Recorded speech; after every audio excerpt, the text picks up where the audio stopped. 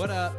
Welcome back to our sick podcast that we like to call Black in White Church. I am one of the co-hosts, Ryan Bruchette, and we're so glad you're here today. Colton, how you doing today, man? Good. I was just thinking, if it was just me on this podcast, it'd be called White in White Church, and no one would listen. So I'm glad actually am thinking about this right now. I'm trying to think of like that one Google review on like Google Podcasts, which also no one uses. Yeah. That would just be like, wow, insightful. And that's it. And it's probably from like Tim S. Yeah. Italian in White Church. Ooh. That'd be a good one. That'd be a good one because Not really. hold on. Growing up, this is I wonder if you could answer this. People would always be like, I'm Italian, I'm not white. Where's that come from, Colton? We got a whole episode dedicated to this, and I don't know if it's this one, but basically it comes from the fact that no one liked us when we first came over.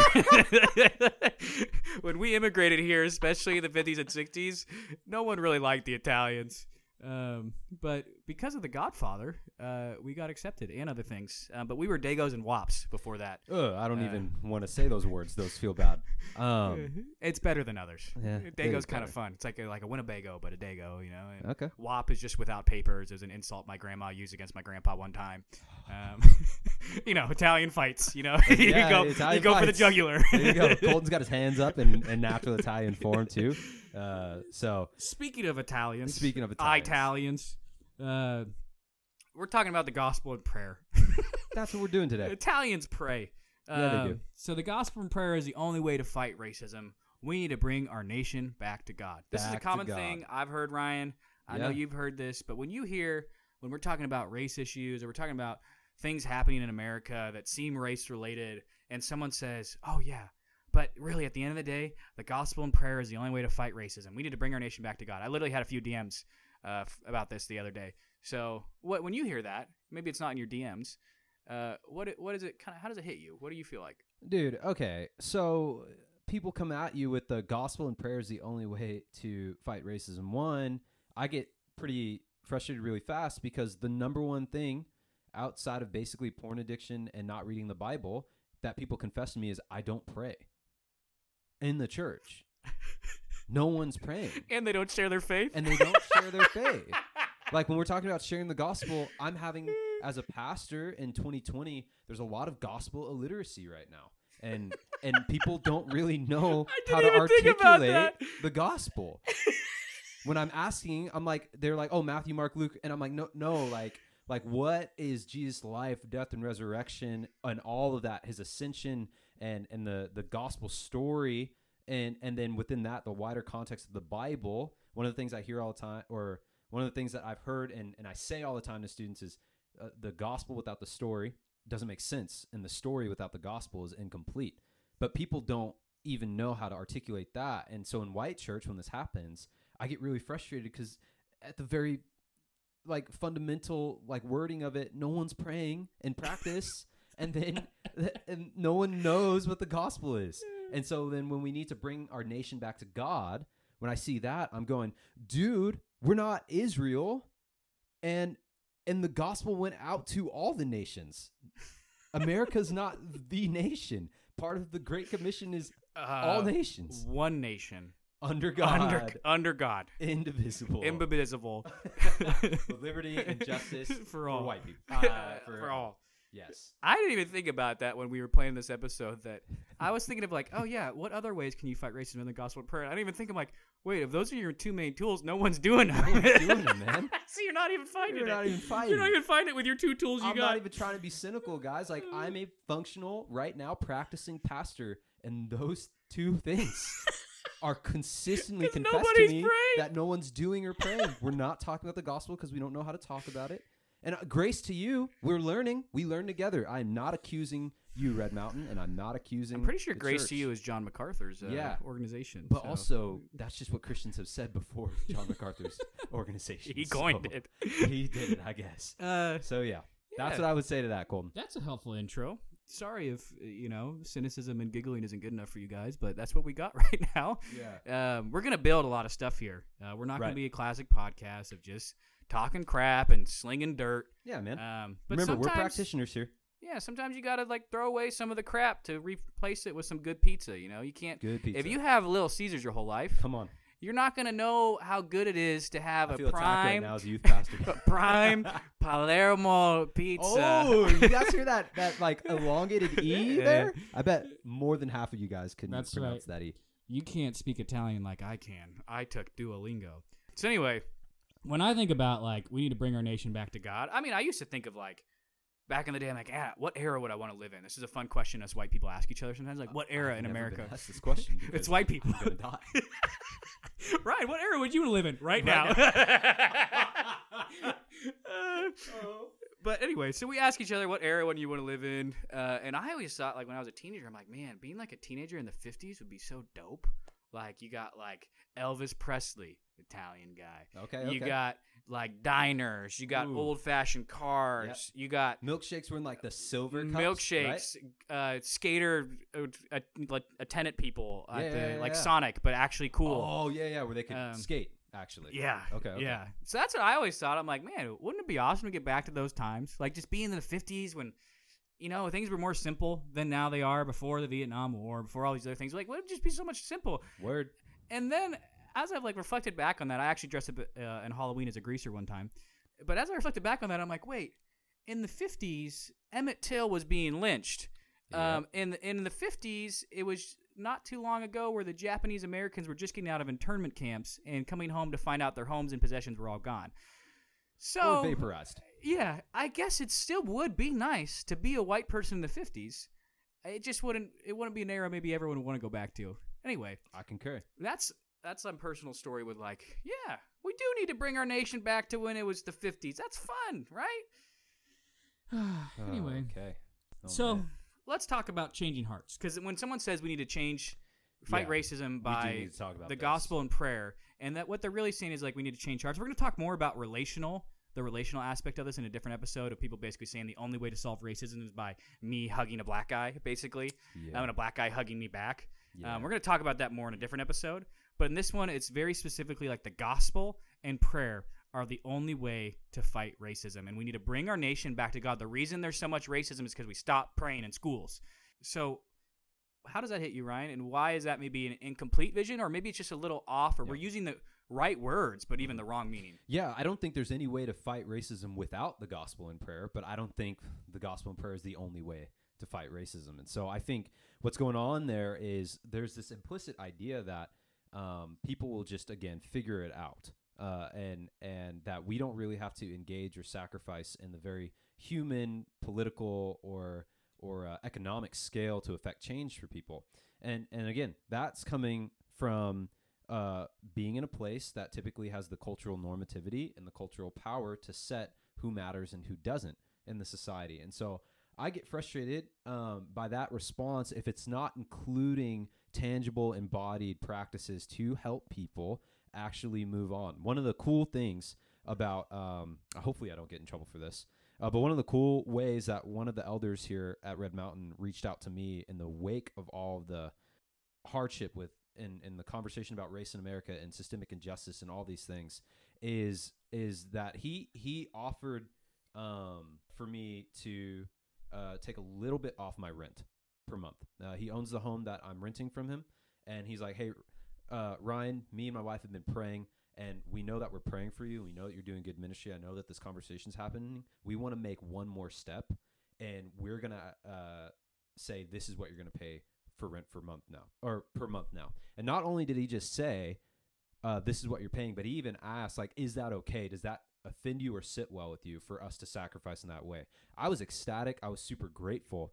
And I think that's a really complete picture of you have a white church, this elder is in particular is white, praying, living out the gospel, articulating it in his workplace and in his church, and actually looking at people that have been affected and saying, hey, here's a way I can sacrifice for you also with tangible resources. And to me, that's more of what we need to get after, not so much just I'm going to say words and not do anything. Well, Ryan, that kind of sounds like reparations, and I'm against that. That's a rough word. I'm sure you're against it, man. We're gonna have a whole episode on reparations and affirmative action, so stay tuned. But let's talk about this slogan, bringing our nation back to God. Dude. It kind of sounds a little bit like Make America Great Again, but we won't hit that one. Let's just focus on bringing our nation back to God because that's explicitly Christian. Yes. Make America Great Again is more of a political thing. Bringing our nation back to God, that's more explicitly Christian. So I just want to ask a few questions, Ryan, if you would let me ask a few questions. Yeah, let's do it. To the audience listening, when was our nation truly with God? Was it when we were enslaving black men and women? Was it when we condoned the rape and torture of black people? Was it when we largely killed off most of the native peoples of this land by war, famine, and disease? Was it when slavery ended and we started Jim Crow and sharecropping? Was it when we instantly killed 80,000 people in Japan with our bombs? When was it? Was it... Yeah, I think your best shot is post-60s America. Yeah. And then that's the one we're living in. Yeah, that's where we are right now. And that was like the love era too, which it was like, forget God, dude. Let's just... Yeah. Oh, yeah. Oh, man. Woodstock, baby. Yeah, Colton, this question, I always get pushed back for this because the founding fathers were brilliant in the chess piece that they made out of this nation. They had enough history and enough education. These guys were not poor. This was not some like ragtag revolutionary. These dudes were educated, had cash, came over to get more cash. Like that's what's happening. And so when they founded these documents, they used the Judeo-Christian ethic because for the Western world, that was the normative ethic. And so when people tell me we need to be a Christian nation, that actually doesn't make any sense. And I don't think America ever really was, because the only Christian nation is the kingdom of God if we're talking about political nations. And the gospel is a very political statement. You're denouncing rulers and authorities of the earth and rulers and authorities that are seen and unseen to say, I'm actually a citizen of this other kingdom that is both breaking through and will come and restore all things. And so when people tell me that, I'm going, you actually have a fundamentally different idea of what Christian nation means. So that's where I go. Well, when Jesus is Lord, it means Caesar is not. When Jesus is Lord, it means America is not. When Jesus is Lord, it means Obama is not Lord. Yeah.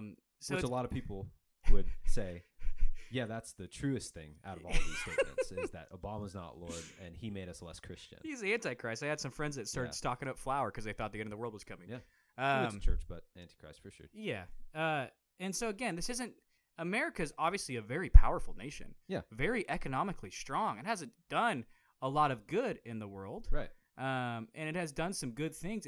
We're not here to say anything bad about America. It's just, hey, when we say bring the nation back to God, have you ever said that to a black person?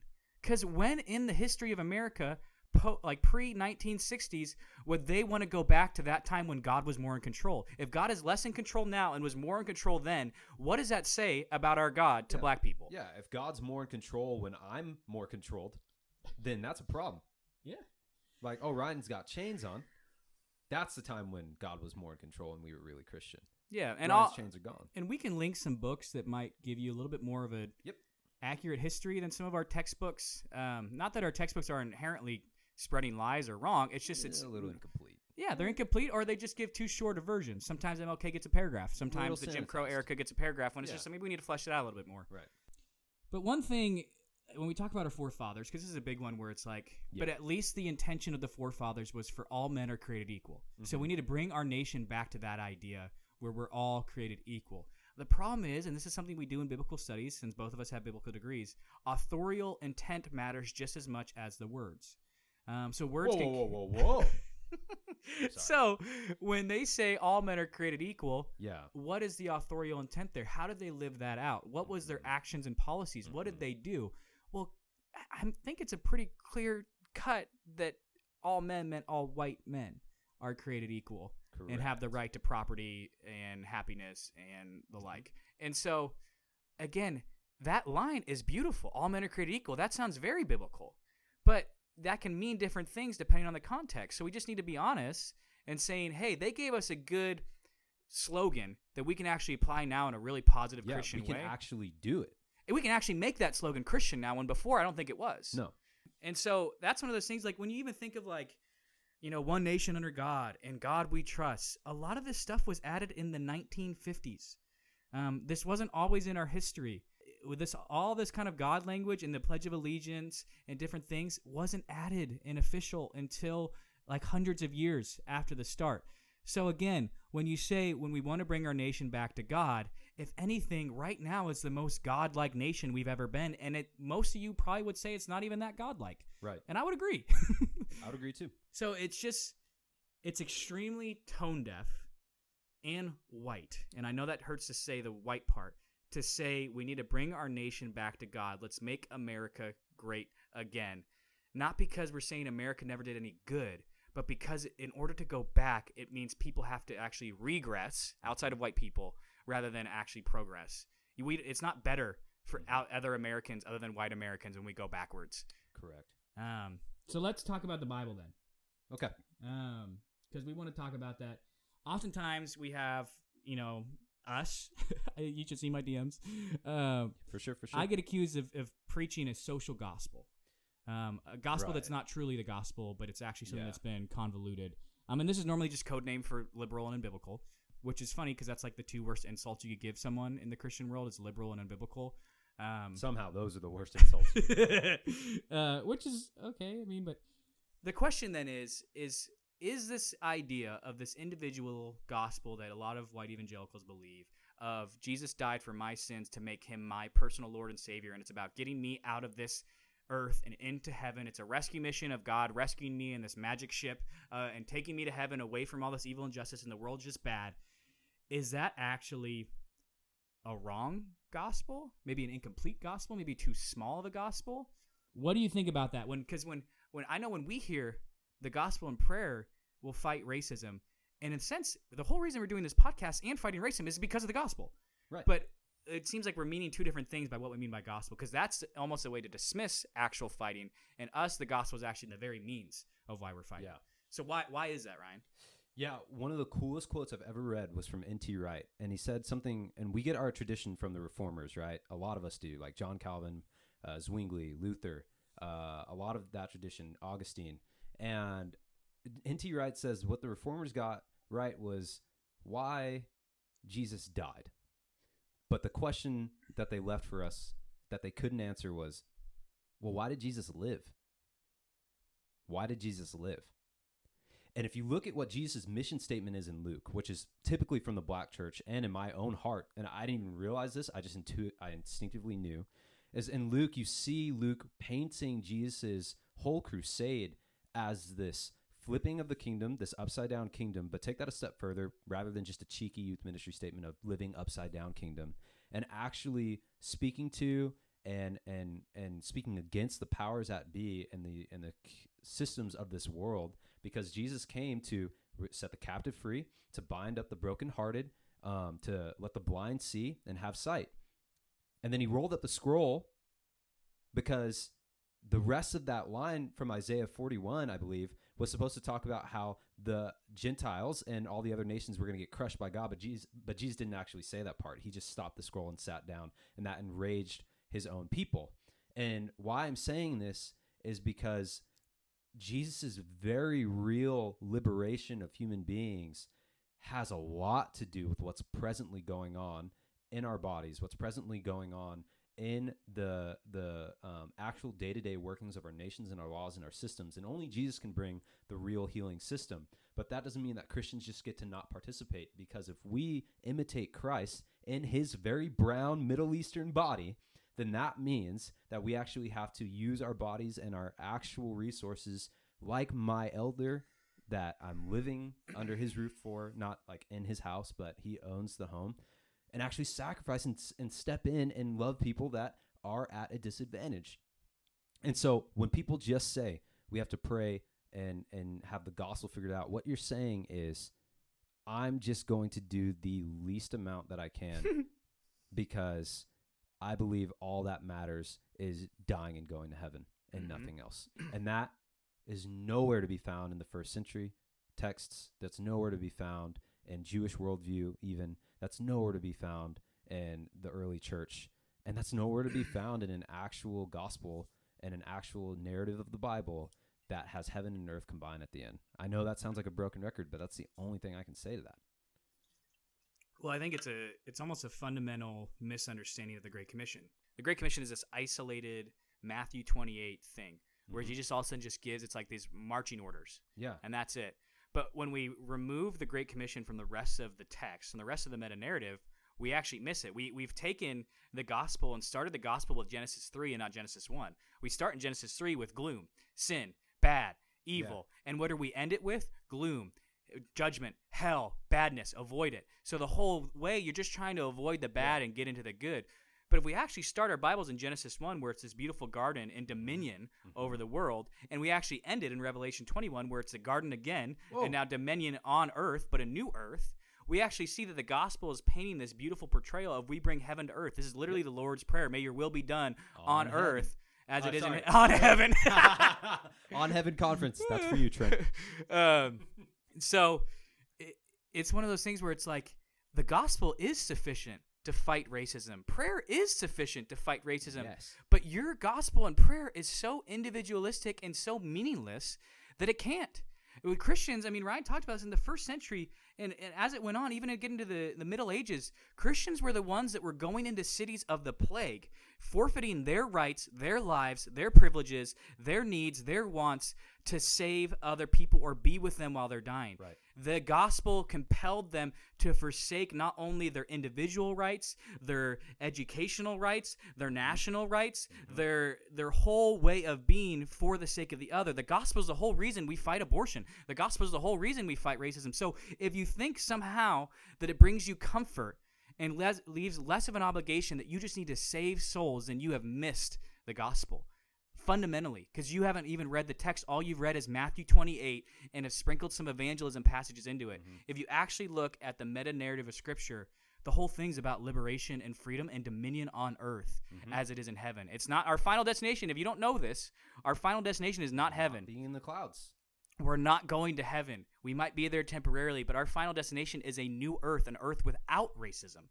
And the whole point now is to eradicate it until Jesus comes back and fully eradicates it. So to say that somehow we shouldn't change laws, we shouldn't go to heal up, we shouldn't give reduced rent, we shouldn't do these things systemically, practically, functionally, governmentally, whatever. Or even ask for forgiveness, which is the whole gospel is getting forgiven. I think we just miss it.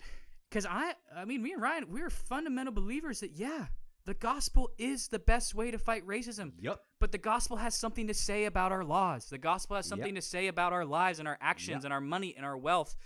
And so to reduce it to just this kind of little flimsy, I just need to talk to a black person and get them saved because I can't maybe free them from their chains, but at least I can save them from hell, is so fundamentally wrong that you have missed the gospel.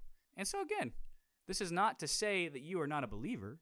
This is not to say that you have now missed the one-way ticket to heaven, because there is no one-way ticket to heaven. It's going to new earth. But it's more to evaluate, have I actually reduced my gospel too small in general? Or maybe it's not that you've reduced your gospel too small in general, but you just reduce it when it comes to race. Because you use the gospel to fight abortion. You use the gospel to fight homelessness. You use the gospel to go on mission trips to alleviate poverty and undrinkable water. Yeah. So why is it a gospel work to go build wells in places where they don't have clean water, but it's not a gospel work to get black men out of prison who are wrongfully there? Ooh. So it's one of those things. Some of you, it might be your gospel's just not big enough for racism. Other you, it's just your gospel's not big enough at all. And I just challenge you to kind of sit with that. But that's all I got, Ryan. I don't know if you have anything else about the gospel, but man, you guys need to get in your churches and actually read the Gospels. I mean, me and Ryan have to read them ourselves because there's so many aspects of our lives personally and economically. We live in the wealthiest nation in the world, and we just bat an eye at the homeless on our streets. We do. So this is not a preaching at you. It's a preaching to us, the white church. Ryan's a part of it. I'm a part of it. We're a part of it. We need to be better because Jesus is so much better. That's the whole point of this thing. So anyway, Ryan, where do we even start this thing? What did you ask me at the beginning? Dude, I don't even remember. So that's okay. Yeah, well, we out here. Yeah, we're really out here, fam.